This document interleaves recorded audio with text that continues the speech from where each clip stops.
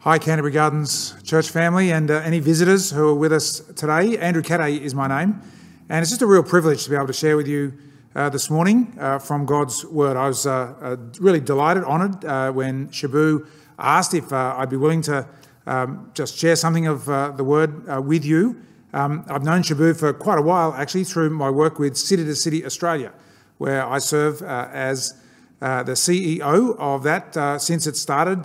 Right back in 2014. I also serve as the senior minister of a church up in Sydney. It's called Christ Church Inner West. It's in that sort of inner urban area of Sydney.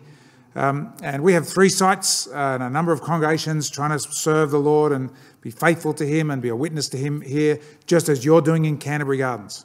It's a real honour, as I say, to be able to share with you this morning. And you've caught us in the middle of a series on Philippians.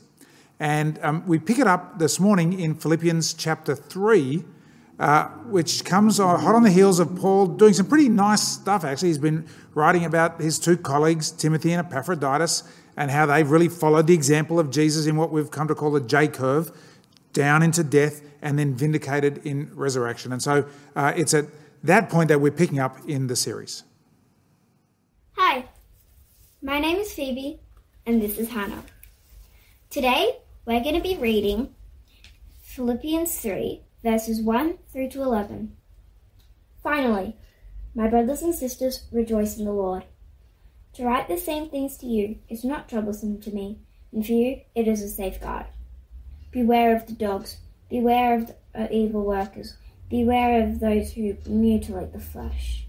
For it is we who are the circumcision, who worship in the Spirit of God, and boast in Christ Jesus, and have no confidence in the flesh, even though I too have reason for confidence in the flesh. If anyone else has reason to be confident in the flesh, I have more.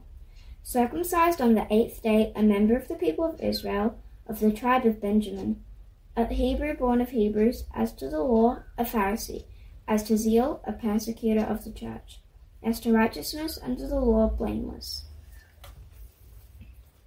Yet whatever gains I had, these I have come to regard as loss because of Christ. More than that, I regard everything as loss because of the surpassing value of knowing Christ Jesus my Lord.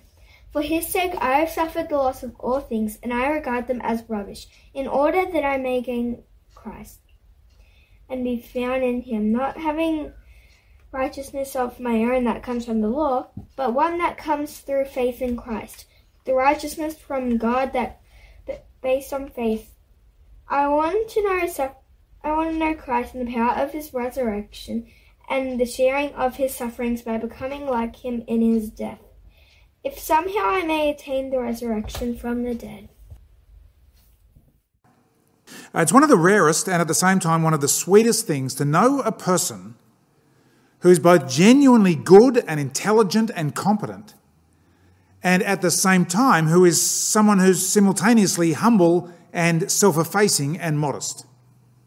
That is one of the most challenging needles to thread, to be chock full of righteousness without even a whiff of self-righteousness.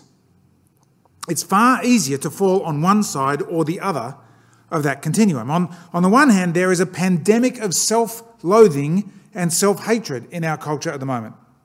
People who look at themselves, they know that on the things that matter, on things that count in their eyes and in the eyes of others, they fall short.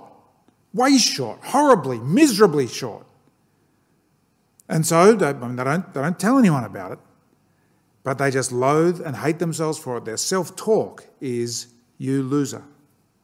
That's on the one hand. On the other hand, and actually perhaps causally connected because it becomes a way of papering over such self-loathing, there is a pandemic of self-righteousness also in our culture.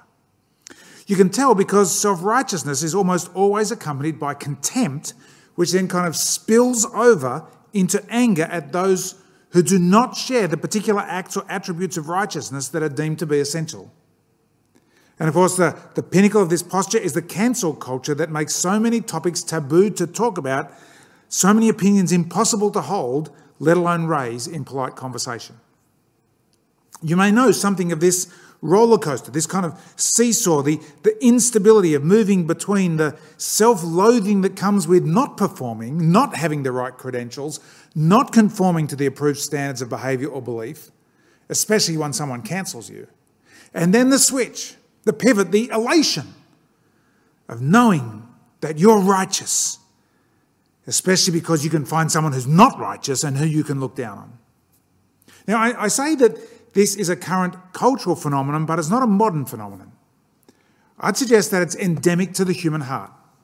We are such fragile and fickle creatures, so feeble in our own sense of ourselves and our standing with others. And the passage that we've had read for us in Philippians 3 as we go through our work in the book of Philippians reflects directly on this. And it gives us the resources to do better than that, to hold together, both being gloriously, actually righteous, not in some theoretical or theological sense, actually righteous in our behaviour and virtue, and at the same time to not have even a whiff of self-righteousness about us at all. To have enormously deep and resilient reservoirs of personal strength and confidence, wielded in a way that doesn't hurt people, doesn't crush people or make them feel small around you, but only lifts them and builds them up. The Apostle Paul, not surprisingly, uses slightly different language, but don't let that fool you.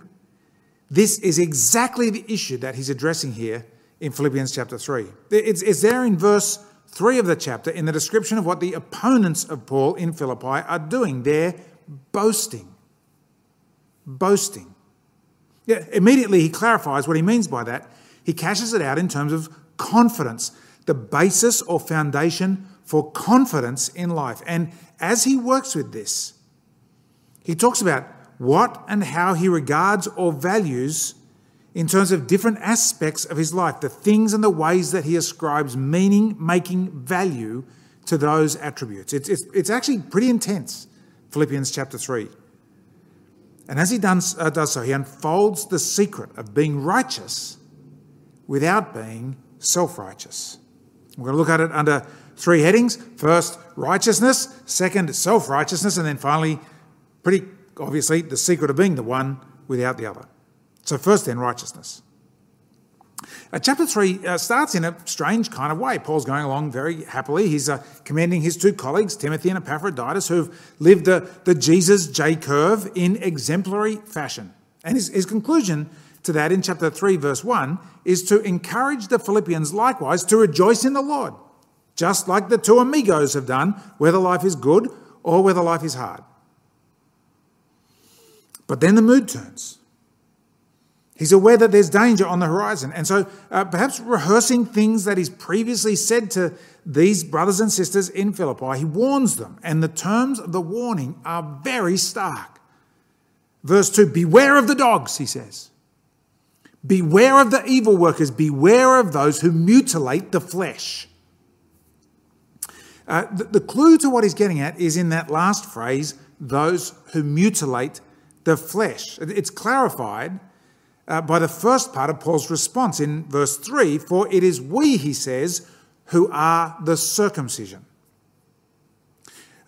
What's going on here is that, as was reasonably common in New Testament times, we find that there are some Christians who've come from a Jewish heritage who are deeply convicted that the only way to be a real Christian, the absolutely necessary thing for being a real Christian, is to obey the Old Covenant Torah laws, including and especially the commandment to be circumcised, which, if you're an adult male, was pretty intense. Circumcision had always had a special place in Old Covenant Israel's obedience to God. It was, after all, the Lord himself who'd said that circumcision was his covenant with Israel in their flesh. It wasn't a hygiene thing. It wasn't an optional thing. It was a fundamental belonging thing, at least for the boys and men. And so every male newborn was circumcised. Every single one of them. And what Paul calls dogs were doing is to systematically pay a visit to all the churches that Paul was connected to that were outside of Israel and so consisted of non-Jewish Gentile people, and say to them, look, you're only halfway there. You're only half Christians. You're just mudbloods, if to take a Harry Potter term, until you get serious and you get circumcised. To which Paul is emphatic. He says, watch out for them. Beware of them, dogs, evil workers. Because, he says, it is we who are the circumcision. It is we who worship in the Spirit of God and boast in Christ Jesus and have no confidence in the flesh. Now, it's really important to see what Paul's actually getting at here. The issue is not the act of circumcision itself or in fact, any of the other Old Covenant laws. They may well be good and right in themselves. And in fact, interestingly, if you read the book of Romans, a large part of why the apostle wrote the letter to the Romans is to defend the right of Jewish Christians to do exactly this, that is, to keep their Old Covenant laws. He's protecting them. You see this in chapter 14 and 15 especially.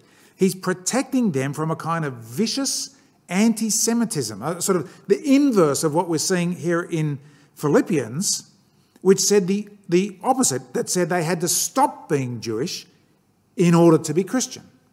No, Paul's theological issue underneath this is the retrograde compulsion. What Paul couldn't stand was making it compulsory for God's new covenant people to obey God's old covenant law. That was going backwards from the direction that God was going.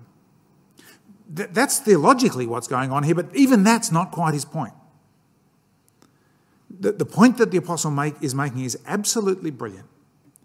What Paul recognises is what I'm going to call a deep psycho-spiritual danger of misplaced confidence, of a boasting that is in anything other than Jesus Christ. You see where he goes. He says, we are the circumcision. That is to say, we New Covenant Jew plus Gentile church, we are the true people of God. We're the ones who worship in the Spirit of God precisely because we boast in Jesus Christ, and conversely we boast not one bit in the flesh. And the brilliance of this, you see, is precisely that the concept of the flesh starts out literally. The actual little bit of flesh involved in circumcision, and then it expands its range of meaning to be anything at all in which a person might boast or put their confidence. Which leads us to point 2, self-righteousness. Let's just pause a moment, slow down, make sure we've heard what is it the apostle is saying. When he talks about boasting or putting confidence, what he's referring to is that universal human longing to self-identify as one of the good people. One of the good people. It's profoundly important to us that we know of ourselves that we are not a bad person. How often have you heard that cheesy phrase in soap operas? I'm not a bad person. But instead, the bad people are out there. And I'm not one of them. I'm one of the good people. Ultimately, that's what righteousness is. It's the standing of being one of the good people. And the point that the apostle is making is simply this. What it is to put confidence in the flesh is to make the foundation of your sense of yourself as one of the good people to be some attribute about you, some aspect or element of your past or your performance that means that you belong to the good guys.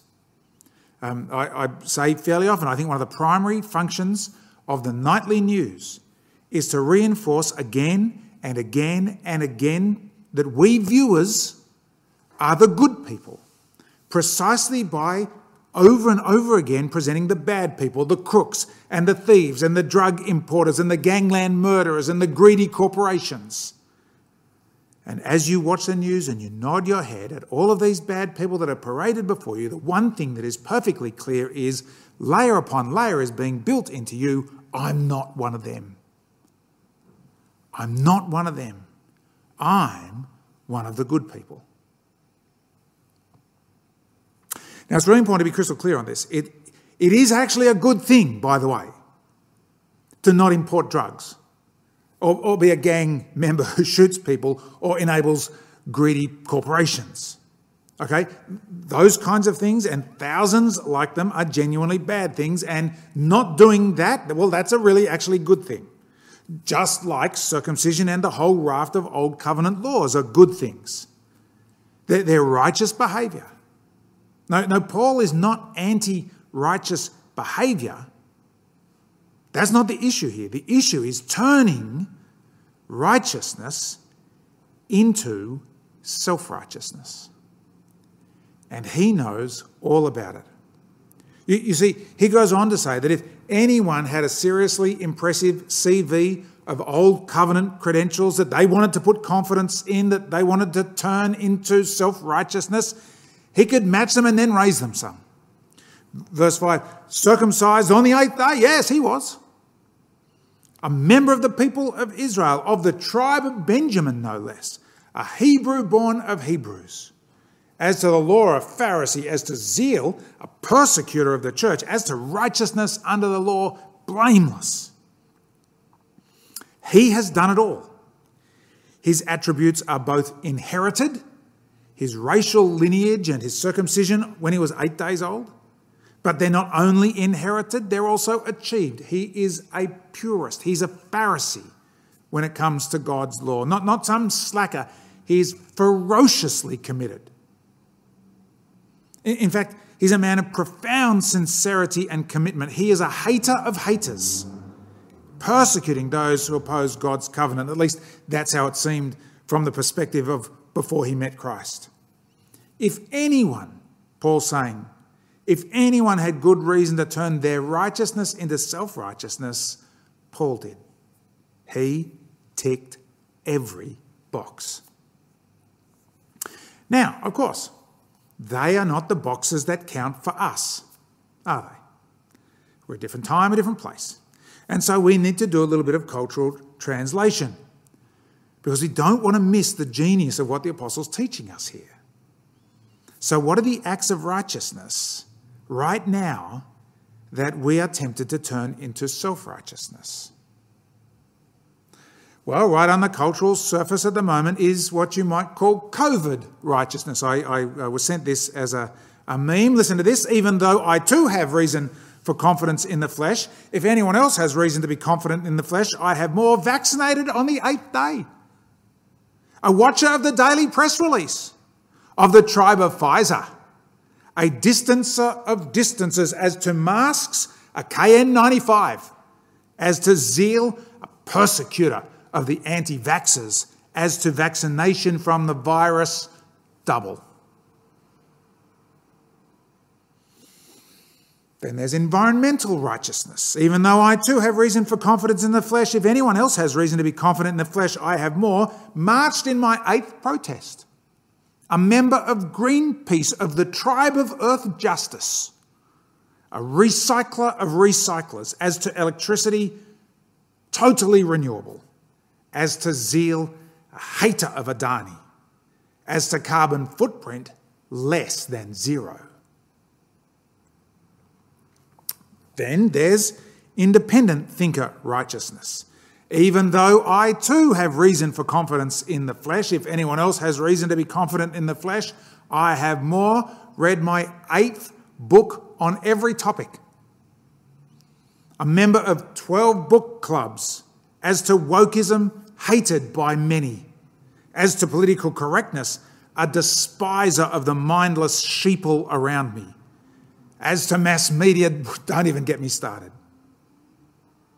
Now again, It's really important. I'm trying to say it enough times so that you won't mishear this. The issue is absolutely not whether these are good things to do. Of course they are. COVID safety and creation care and independence of thought are all good things to do. That's the whole point, actually. Righteousness just are the good things to do. No, the issue is not the acts of righteousness, it's what we do with them. And the insidious spiritual infection of turning our righteousness into self-righteousness. Let me give you a kind of insight into this. You know where this is what's going on in your heart by where you get angry. There is so much anger in our culture at the moment.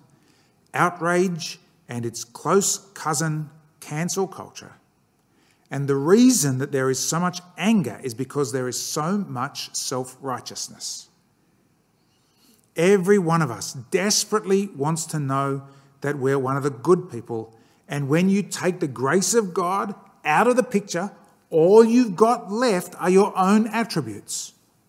Whether the attributes of traditional cultures, which are the inherited attributes, race and tribe, or the attributes of modern secular culture, which are the achievement attributes, competence and performance.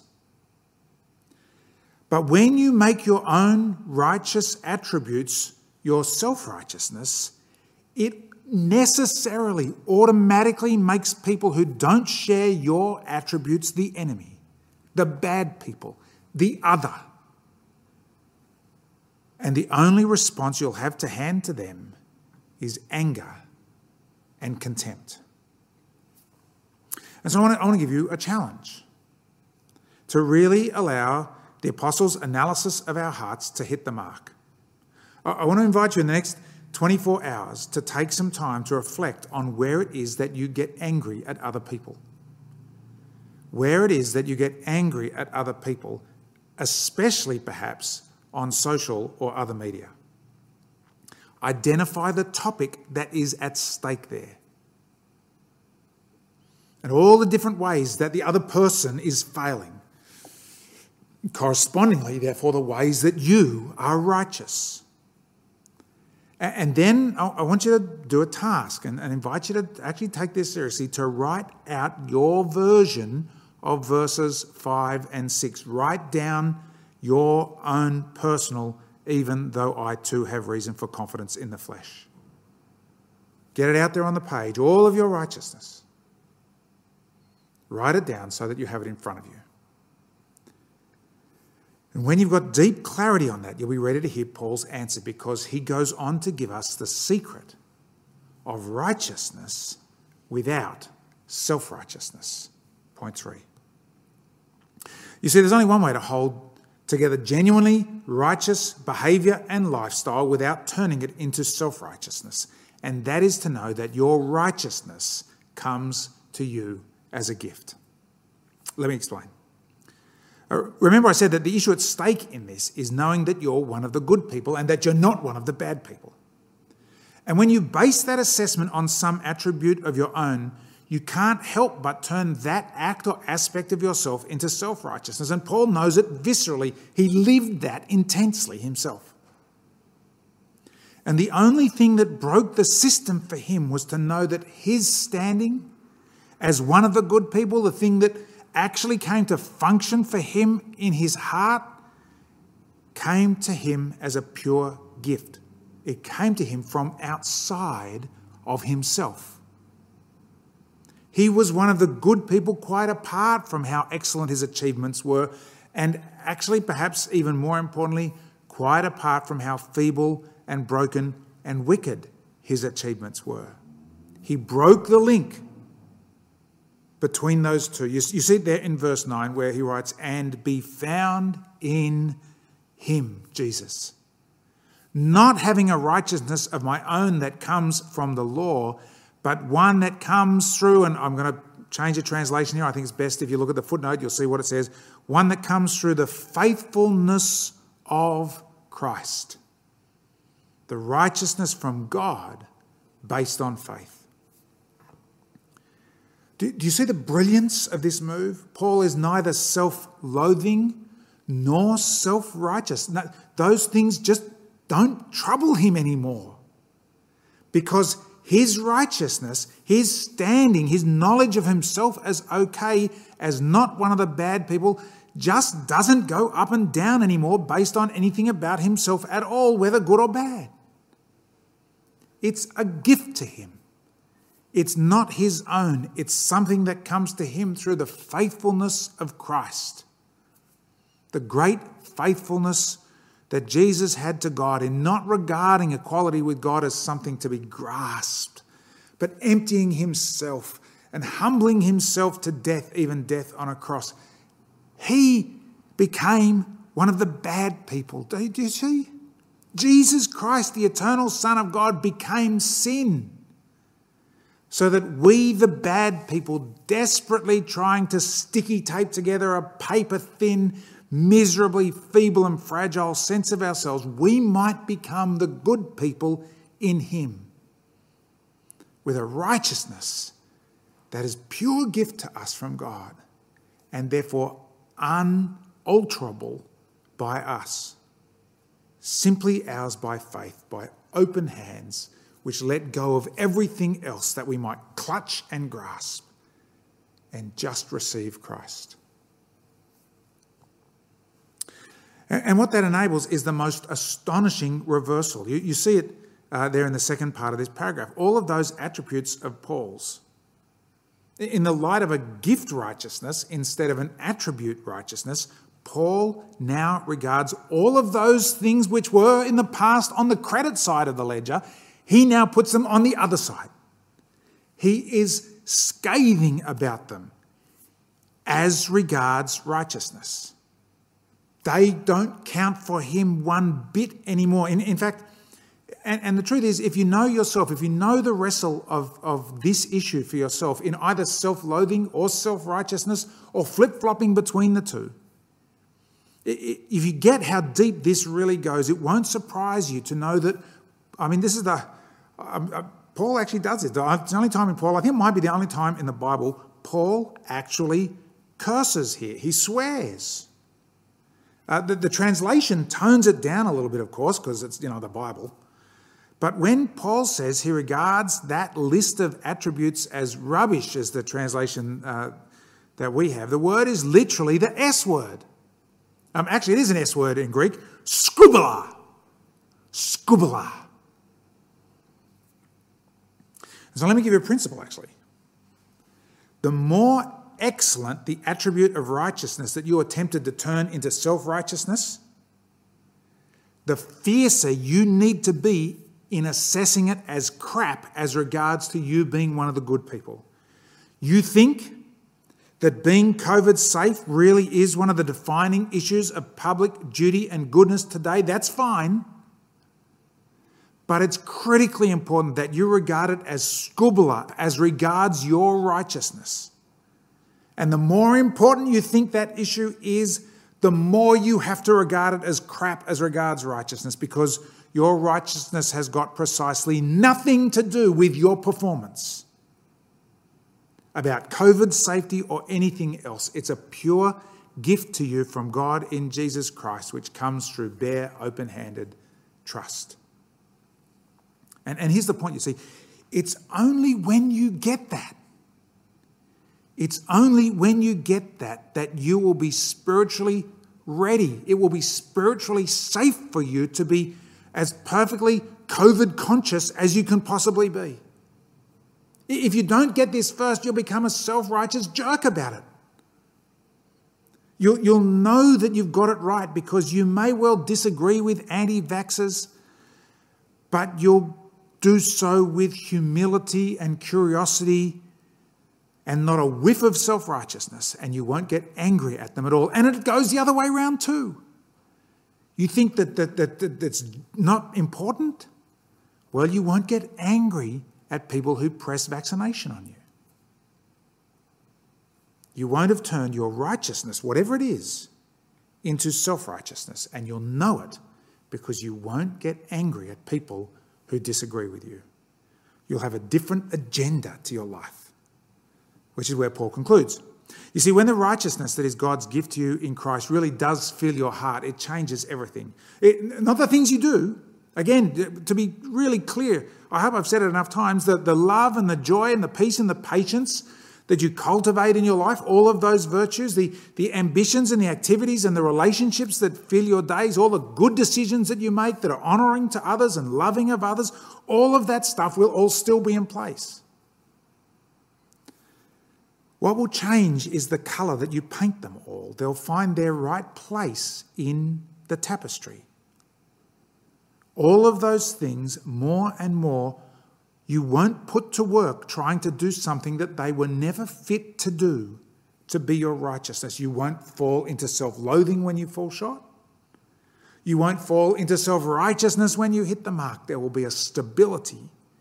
There will be a poise. There will be an excellence and humility, a strength and a gentleness about you all at the same time.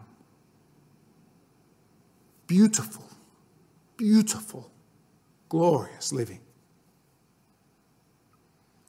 Because all of it is oriented around your great meaning-making goal in life. Verse 10, I want to know Christ.